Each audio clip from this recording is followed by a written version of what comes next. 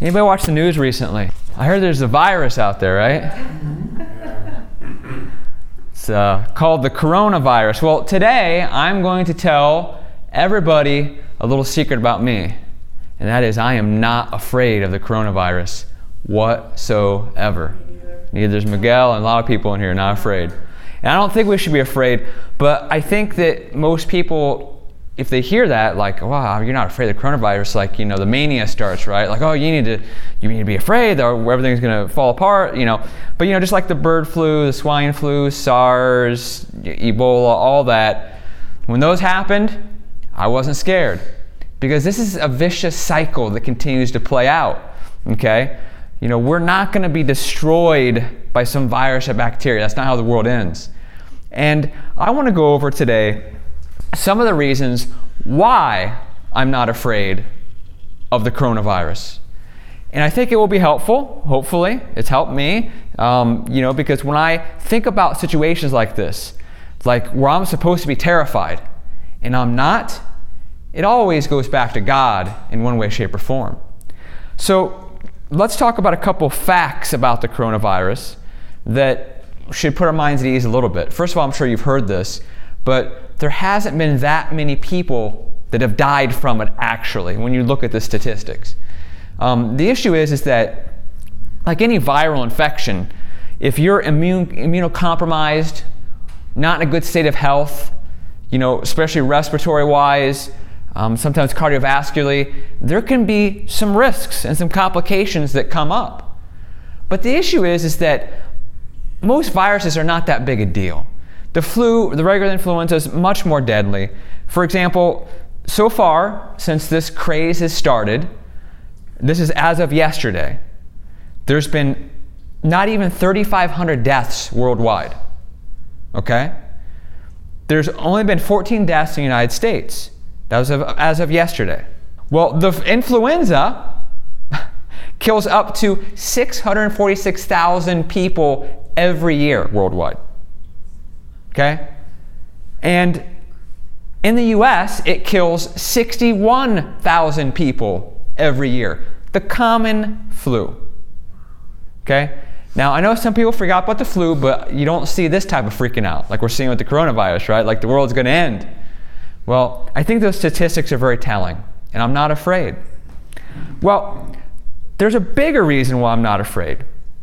And this reason is that I've got the Word of God, and whenever I'm confused, whenever I'm scared, I turn to the Word of God. And I know we were talking about earlier in prayer time about, there's some herbs and stuff that can be helpful that God created. And in Psalm 104:14, it says, He causes the grass to grow for the cattle and herbs for the service of man.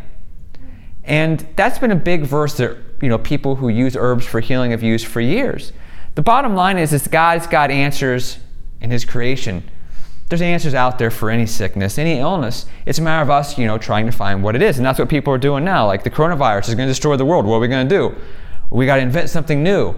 Well, I guarantee you God's got something out there to help if need be. We serve a God who, He likes to protect us, likes to be with us, likes to keep us safe. In Exodus 14, chapter 14, verse 13, it says, But Moses told the people, Don't be afraid, just stand still and watch the Lord rescue you today. I think that's a really cool verse. Like that's kind of like, it's bigger than just a coronavirus type verse. It's like in any situation. Moses is telling the people, just stand still, relax, be calm. Watch the Lord rescue you today. It's going to happen. Jeremiah chapter 30, verse 17, it says, I will give you back your health and heal your wounds, says the Lord. That's a verse I really loved, especially at my sickest points, because it gives me hope that no matter what struggles we have, we serve a God who's a healer, right? We serve a God that can heal. He can do anything. And so that gives me hope. Mark chapter 1, verses 40 through 41. A man with leprosy came and knelt in front of Jesus, begging to be healed. If you are willing, you can heal me and make me clean, he said. Moved with compassion, Jesus reached out and touched him. I am willing, he said, be healed. Instantly, the leprosy disappeared and the man was healed.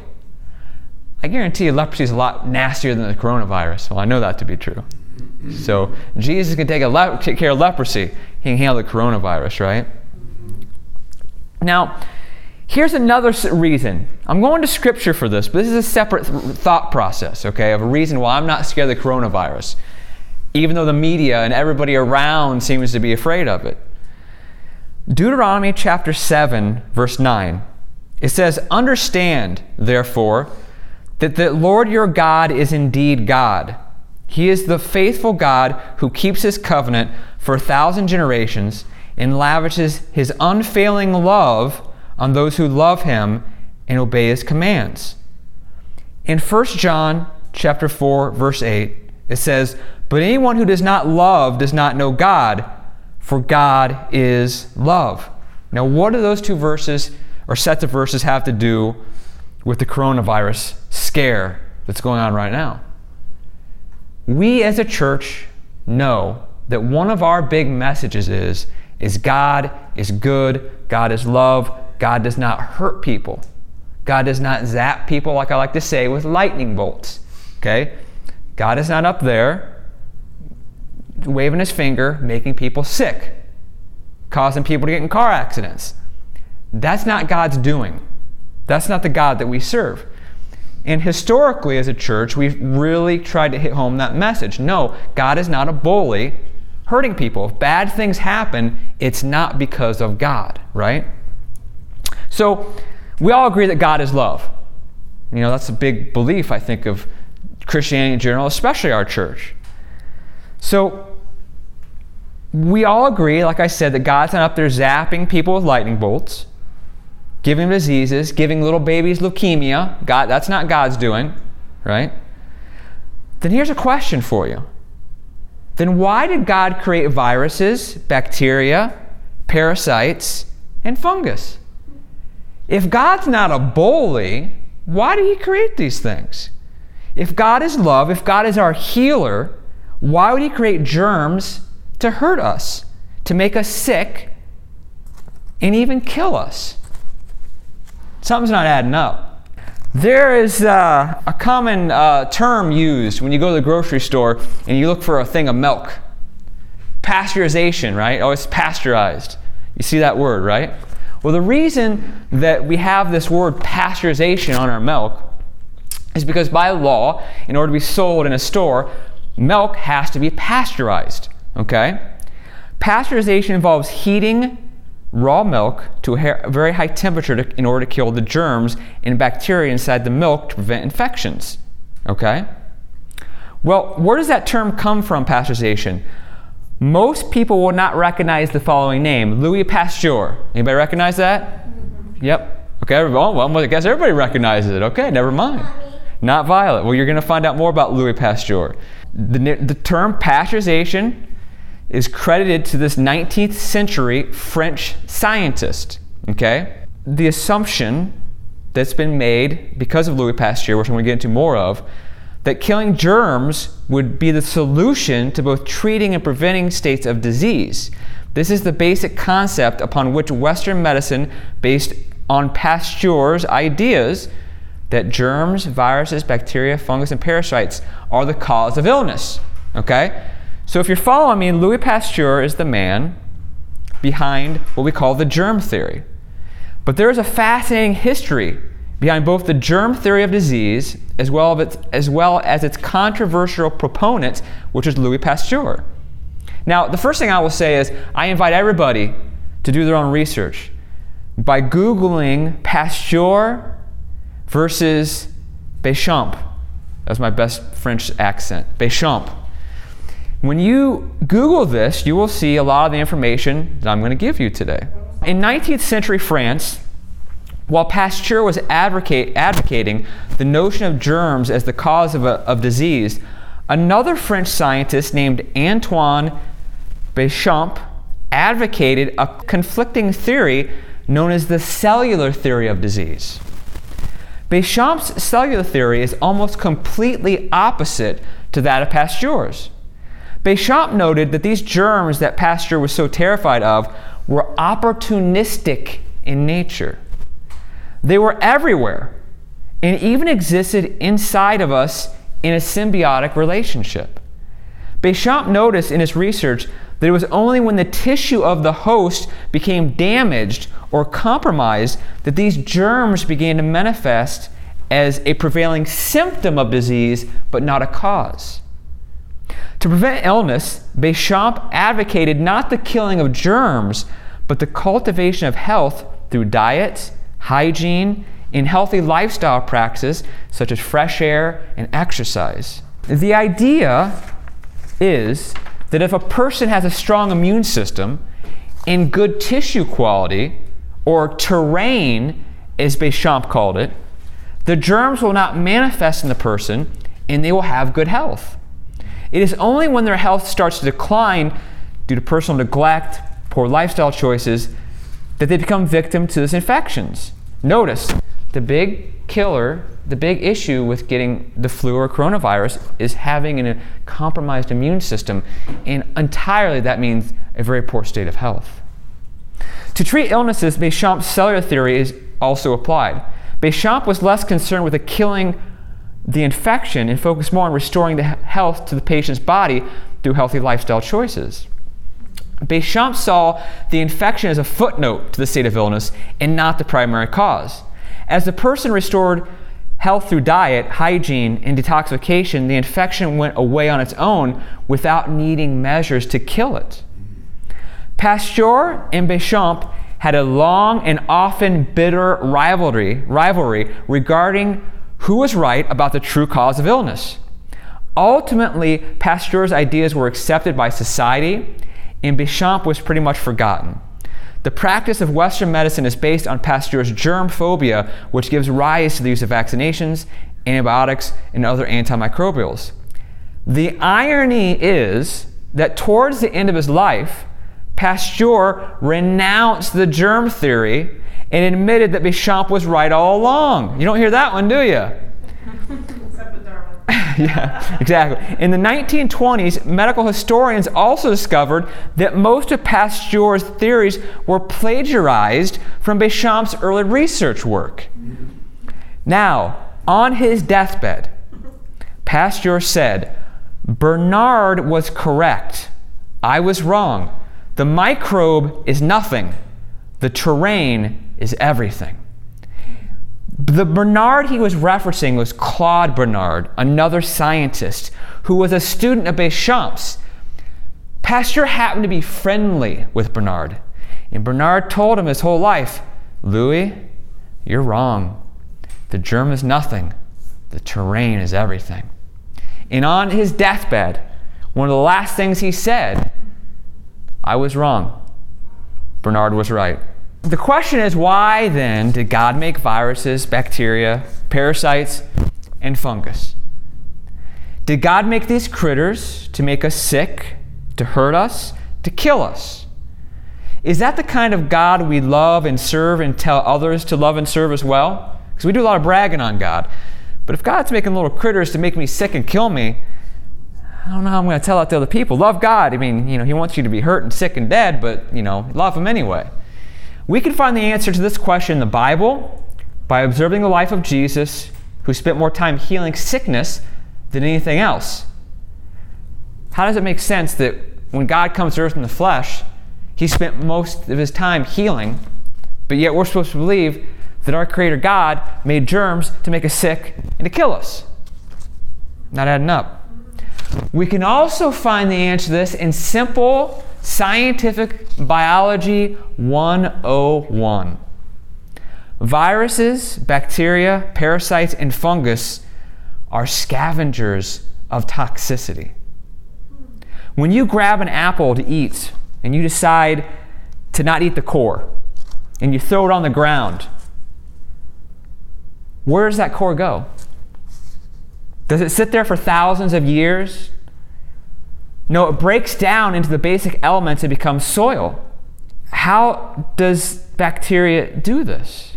Bacteria, viruses, parasites, and fungus, they have the ability to break down things that need broken down. Imagine, if you will, that a person or animal, and this might get a little off color here, goes to the bathroom out in nature.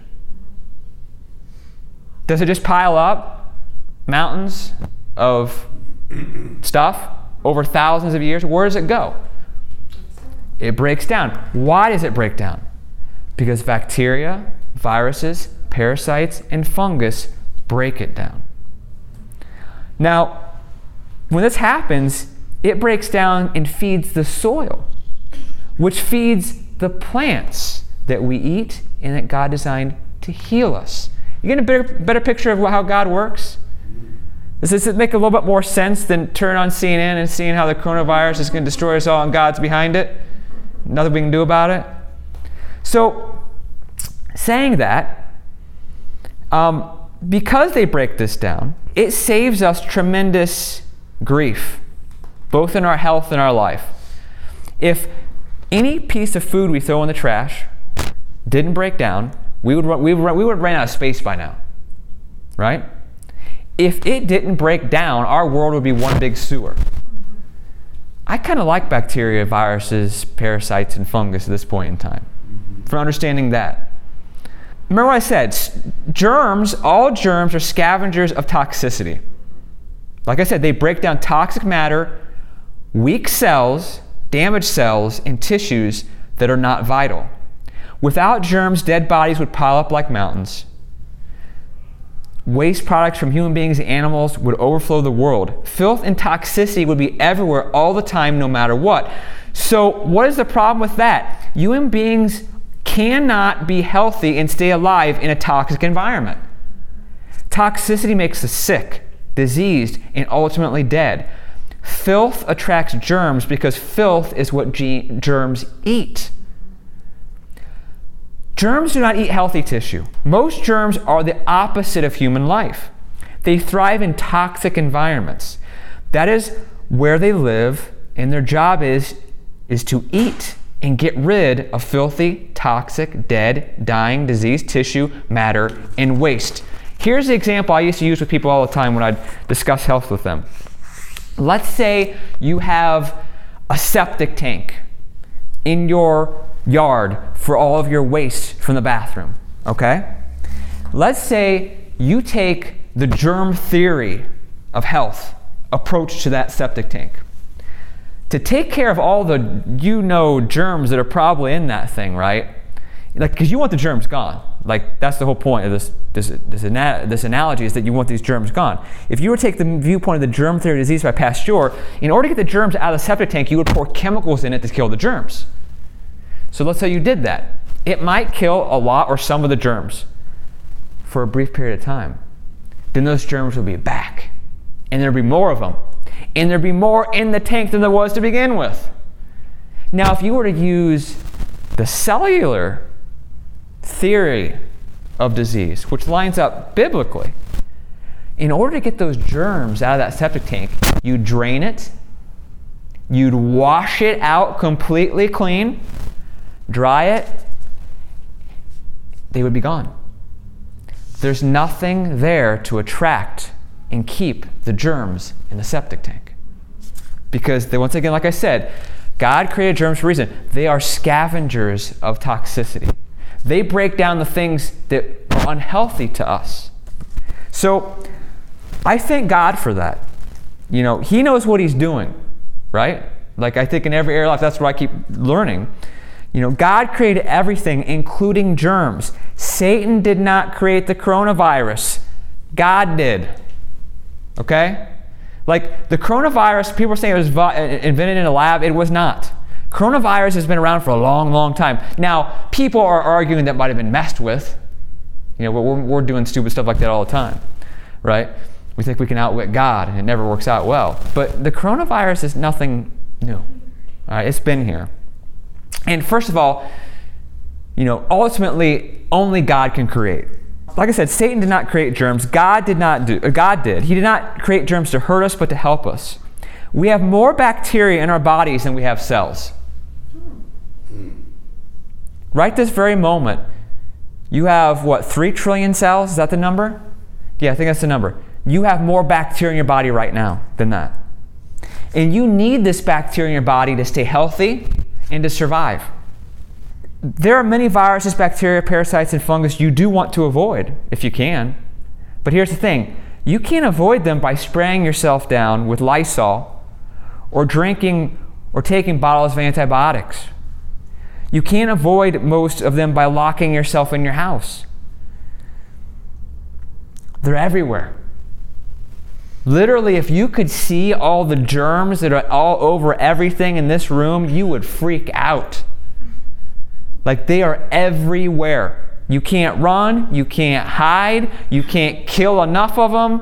Because if that works, I remember when I was younger and before I started studying health, when somebody got the stomach flu, I sprayed more Lysol than is probably legally allowed, and it never stopped anybody from getting the stomach flu. It ran through the whole house, no matter how much Lysol I sprayed, it didn't matter. It didn't matter.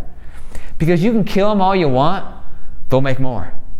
All right? That's not going to help. And the funny kicker is that since they love toxicity, as chemicals kill them, and then the chemical potency wears off, they use it for fuel because it's a toxin. So the more chemicals you use on germs, the more they're going to be able to feed and grow. It doesn't add up. It doesn't make sense, biologically or otherwise. But here's what you can do. You can't avoid the germs, but you can improve the terrain of your body, and I can too, so they don't come inside of you and want to hang out. They want to avoid you because to them, cleanliness internally and externally is toxic.